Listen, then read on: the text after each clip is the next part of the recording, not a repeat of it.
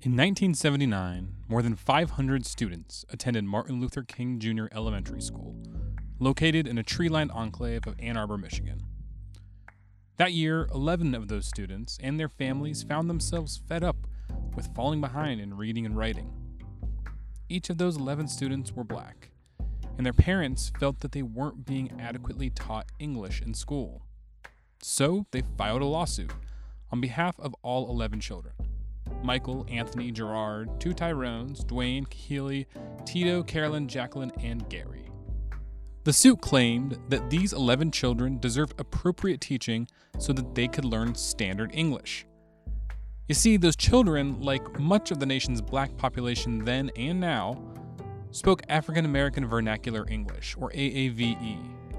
And AAVE has different rules than the standard or academic English primarily taught in schools. The suit essentially said that teachers need to account for these different rules when they teach children who speak AAVE at home academic English. If you're like me at this point in the story, maybe you thought, wow, good for these parents sticking up for their children and being ahead of their time in raising these points. It's too bad some racist judge is going to rule against them. But that's not what happened. The judge actually ruled in the parents' favor, and teachers at the school underwent specialized training to learn how to better serve black children. And remember, this was in 1979. The decision sent shockwaves across the country. It introduced the idea of AAVE as its own rule-governed language to the masses, something academics had been trying to do for years. It was a promising moment, but one that would be all too fleeting. After 1 year, the judge was convinced that the school had done enough to remedy the problem.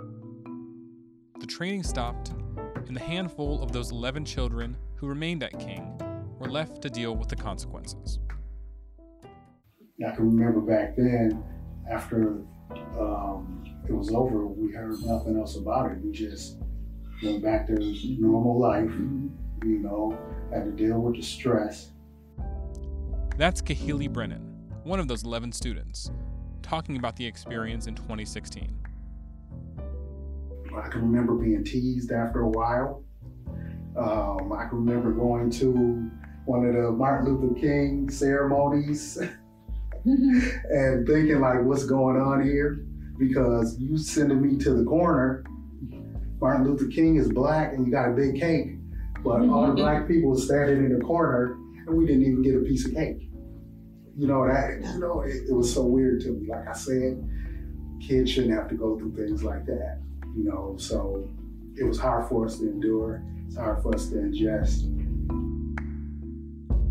As promising as the recognition of AAVE by the courts was, it was addressed with the bare minimum resources, and the idea faded away. More than 40 years later, though, the value in recognizing AAVE in the classroom is still there.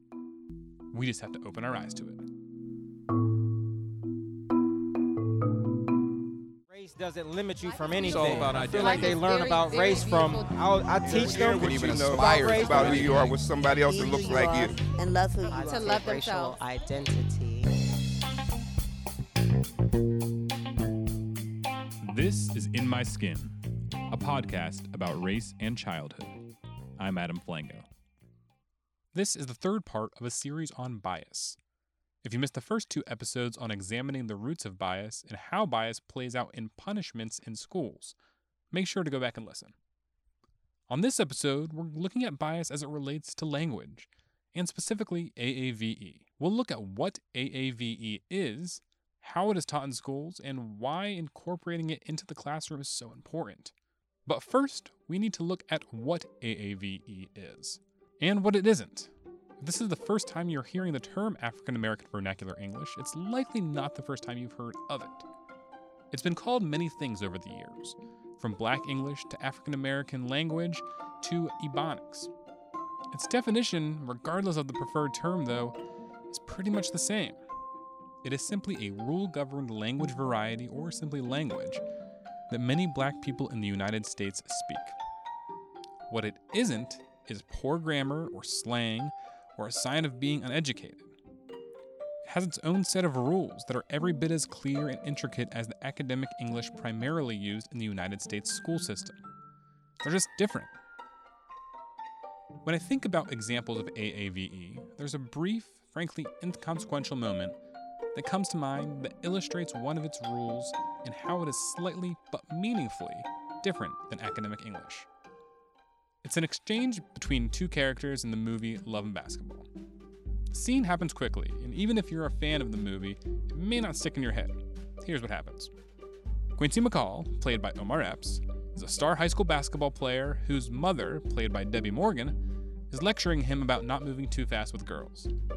What happens in their ensuing dialogue is, to me, a kind of AAVE audio Rorschach test. What you hear says something about your perception of language. So what we're listening for in this next clip is what Quincy says back to his mother. Here's the clip. Not playing with you. Now I'm telling you, these girls are looking to get you caught. They see you and they see dollar signs. No. Are you hearing me? I'm hearing you. No, are you hearing me? I've been hearing you, Mom. I'll play it one more time, focusing just on his sentence. Listen closely to the exact phrasing.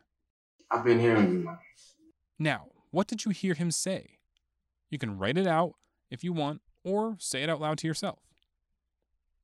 So, did you hear him say, I've been hearing you, Ma? As in, I have been hearing you, Ma? Or did you hear I've been hearing you, Ma? Without the apostrophe VE after the I. While it might seem like the difference between the two is small, it's not. They have fundamentally different meanings because they follow fundamentally different rules. I have been hearing you would qualify as standard or academic English. In this context, it would mean that Quincy has been hearing his mother during this specific conversation. But when you hear it as I've been hearing you, Ma, which, if you were looking for a right answer, is what he actually says, the meaning is different and richer. The phrasing makes use of the habitual be, one of the most common components of AAVE. In this context, with the habitual be, Quincy is not just hearing his mother during this one-on-one conversation. No, using I've been hearing you signifies that he has heard her over the many, many times they have had this same conversation. They always seem to be having this kind of conversation, which is why the habitual be is correctly used. So now that we know just a little bit about how AAVE works, the bigger question is, how would it actually be incorporated into the classroom? That after the break. In My Skin is a production of the PRIDE program, which stands for Positive Racial Identity Development in Early Education. PRIDE is part of the University of Pittsburgh Office of Child Development. Thank you to the W.K. Kellogg Foundation and Hillman Family Foundations for making this episode possible.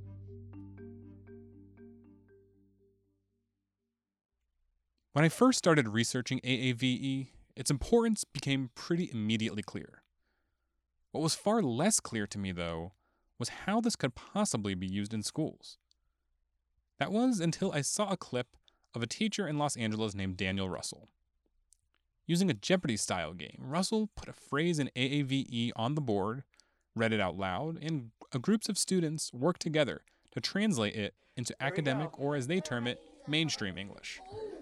My grandpa cooked dinner every night. Third person singular, cook. My grandpa cooks dinner every night. Which linguistic feature is not in mainstream American English? Third person singular. Yes. And Marisol, how do you code switch this into mainstream American English? My grandpa cooks dinner every night. You just got 500 more points. He's funny. He is funny. Okay, Ariel Baron, what's the answer? He is funny. He is funny? Excellent translation. Here we go.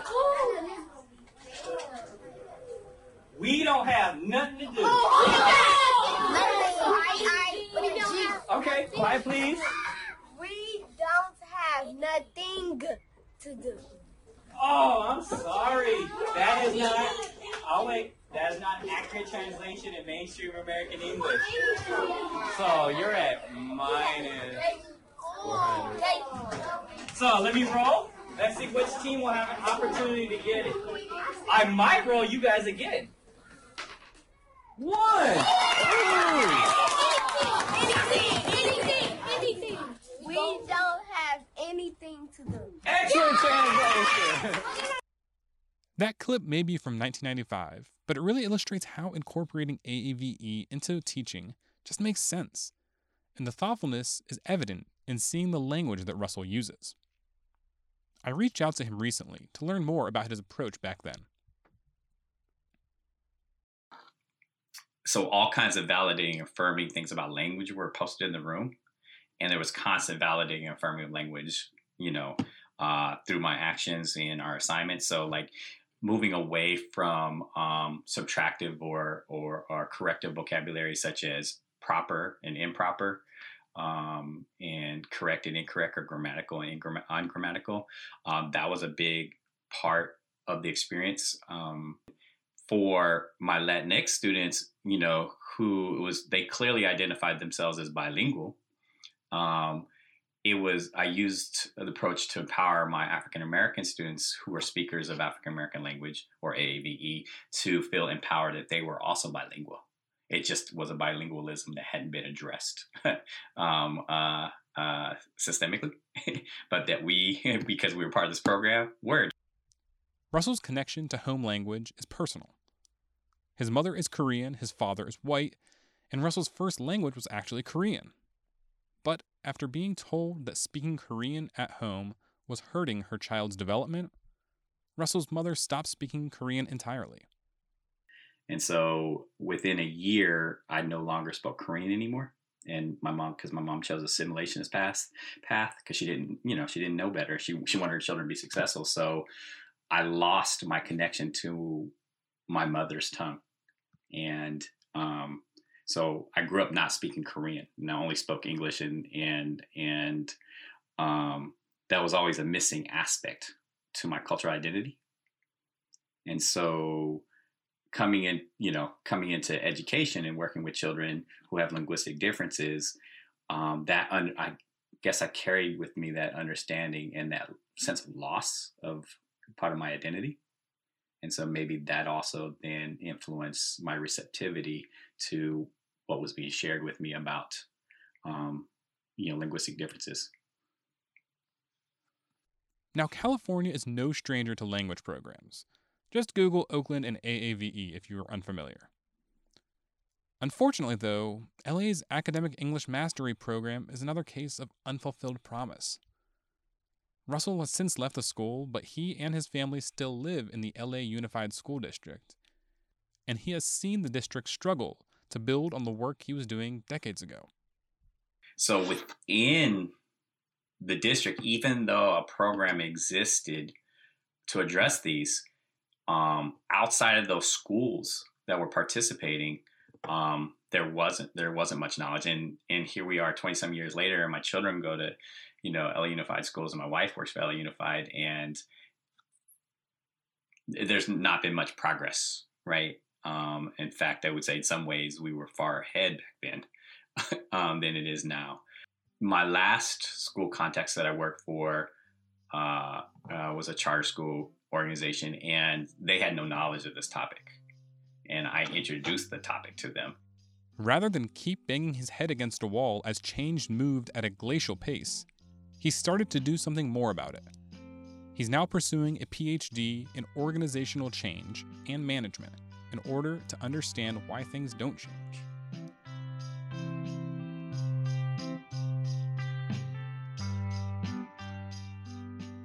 In order to find out more about this whole idea of change and what it might look like, I sat down with another person whose ties to language are deeply personal. So I'm Chelsea Jimenez. My bachelor's is in early childhood education with a focus in urban education, and I'm a PhD student at the University of Pittsburgh in the urban education program. Jimenez is researching how including a student's home language and culture affects their academic success, and she has come to be interested in the topic after reckoning with her own childhood experiences with language. Her parents are both multilingual. In addition to English, her Dominican father speaks Spanish, and her Jamaican mother speaks Patois. But each parent had different perspectives on language. Most times it was just like butting heads. So my mom, she's a very proud Jamaican woman who speaks Patois, and she'd always tell me, like, you can speak whatever you want to. You should know Patois, you should know Spanish, and you should know English, because some people, like, they don't have access to knowing all these languages or being involved in so many cultures. Like, you should be grateful to have this kind of knowledge and culture and space. So you should take advantage of it. So she emphasized learning standardized English because she worked so hard to get to this country. You have access to this space, capitalize on it. But she never wanted me to lose my culture. Like, you never wanted to lose being Jamaican or that background. So she emphasized speaking both. However, my father, he took on a very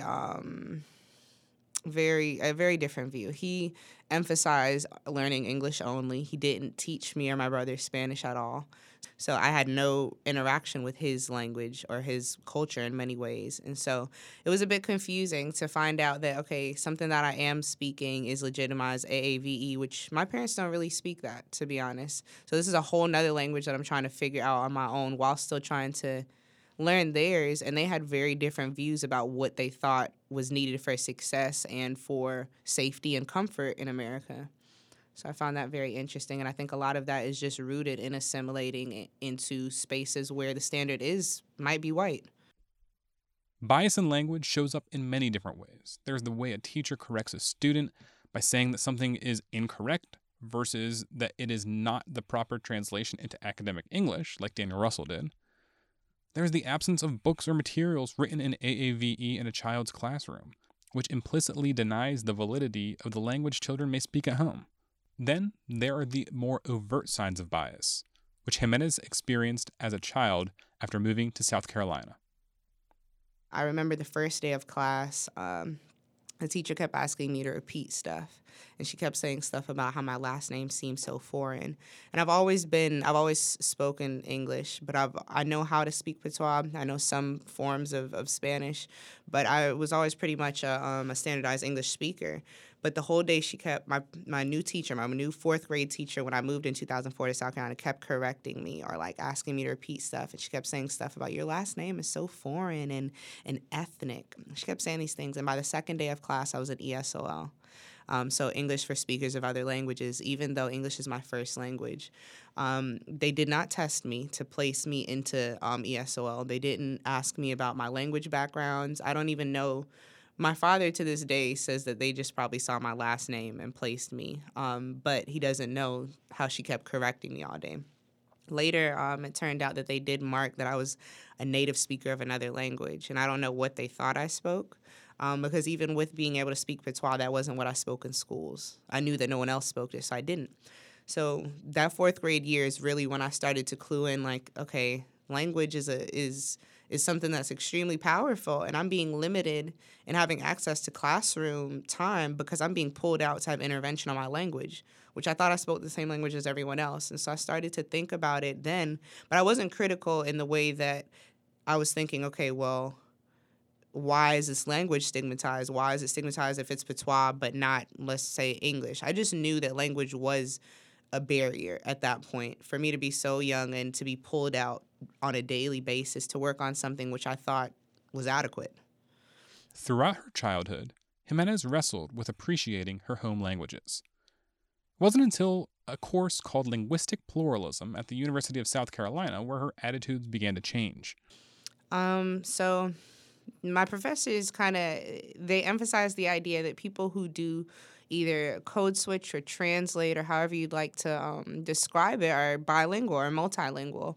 And so once I realized that what I was speaking was an actual language, it was very empowering in many ways because I lived most of my life thinking that I was speaking incorrectly and that I just needed to learn the correct way to speak in order to maneuver in these spaces when in reality it's just there's a rule-governed language that I'm speaking that's been stigmatized. And so it was a bit eye-opening, but once I did get this idea that it is a language, I did feel almost like I was multilingual. I considered it in a way that I have access to spaces I have access to spaces that people who do not speak this language would have.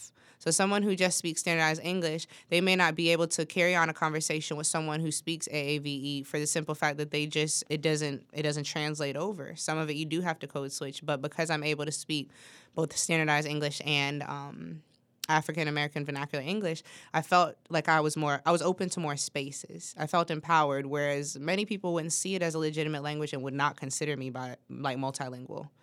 But I really enjoyed learning about it and making a connection for myself, because it did help me find some kind of peace in knowing that what I'm speaking is not just incorrect, but it's something that I've grown up learning, but also there's some legitimacy to it. Jimenez took her new outlook into the classroom, teaching children by validating and affirming their home languages. There was one day I asked my students, we just had learned about the habitual B, and I told them, today I want to make sure that y'all know we're writing in AAVE. We're not writing in standardized English. And so they said, okay, so what are we going to be talking about? And they were so eager once they found out that it was their home language that we were going to be writing in. And I said, today I want you to tell me about something that you always do. But if it's in AAVE, then it's something that you be doing. And so they were so excited. And I remember I asked them, I said, I just want you to write about 2 or 3 sentences and just show me how you would use the habitual be in just regular conversation or sentences that you might say. And I had one student. I asked for 2 to 3 sentences, but this student probably wrote about 15 sentences, and she drew pictures too. She was very invested in doing it, and she did way more work than what I asked for, because she was affirmed and she knew she was doing well at it. And I think there's this notion, if you feel successful or comfortable in what you're doing, you're more likely to engage. And so her 15 sentences, she was going on and on. She said, I be hugging my mama, I be watching TV, I be eating breakfast with my dad, I be going to the playground, I be going to school. And I asked her, I said, so do you just go to the playground on the weekend? She said, no, I be going to the playground all the time. And so she understood that this idea of using the word be is a habitual thing and something that she's regularly engaging in. And she was able to give way more sentences because she felt comfortable in that space of maneuvering that language.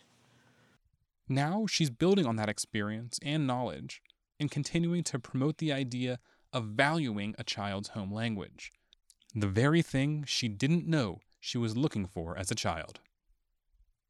But I love language. It's very powerful. And I just find it ironic. My dad kind of did not emphasize language, or at least home language, as something that was useful or required for success. And for me to go into this notion that we need home languages, we need native languages, and this is required for success, I think it's a little pushback. He was a little surprised. I know he's proud of me making it so far to a PhD, but I just think it's very interesting that I'm researching the exact thing that his morals and values were against, being that he had an American-born child here. But I think that's why I want to get into this work, to make sure that, one, we question what languages are legitimized, but also that parents and students know their rights as far as what you have access to or what you're subjected to within schools, especially based on language.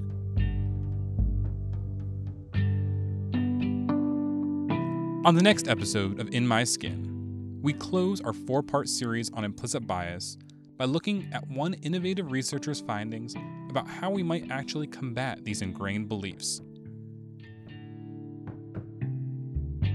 In My Skin is produced and written by me, Adam Flanga, with help from Pride Director Aisha White, Pride Director of Engagement Medina Jackson, Pride Administrative Assistant Katie Carney, and Office of Child Development Director Shannon Wanless. Music for this episode is by Blue Dot Sessions.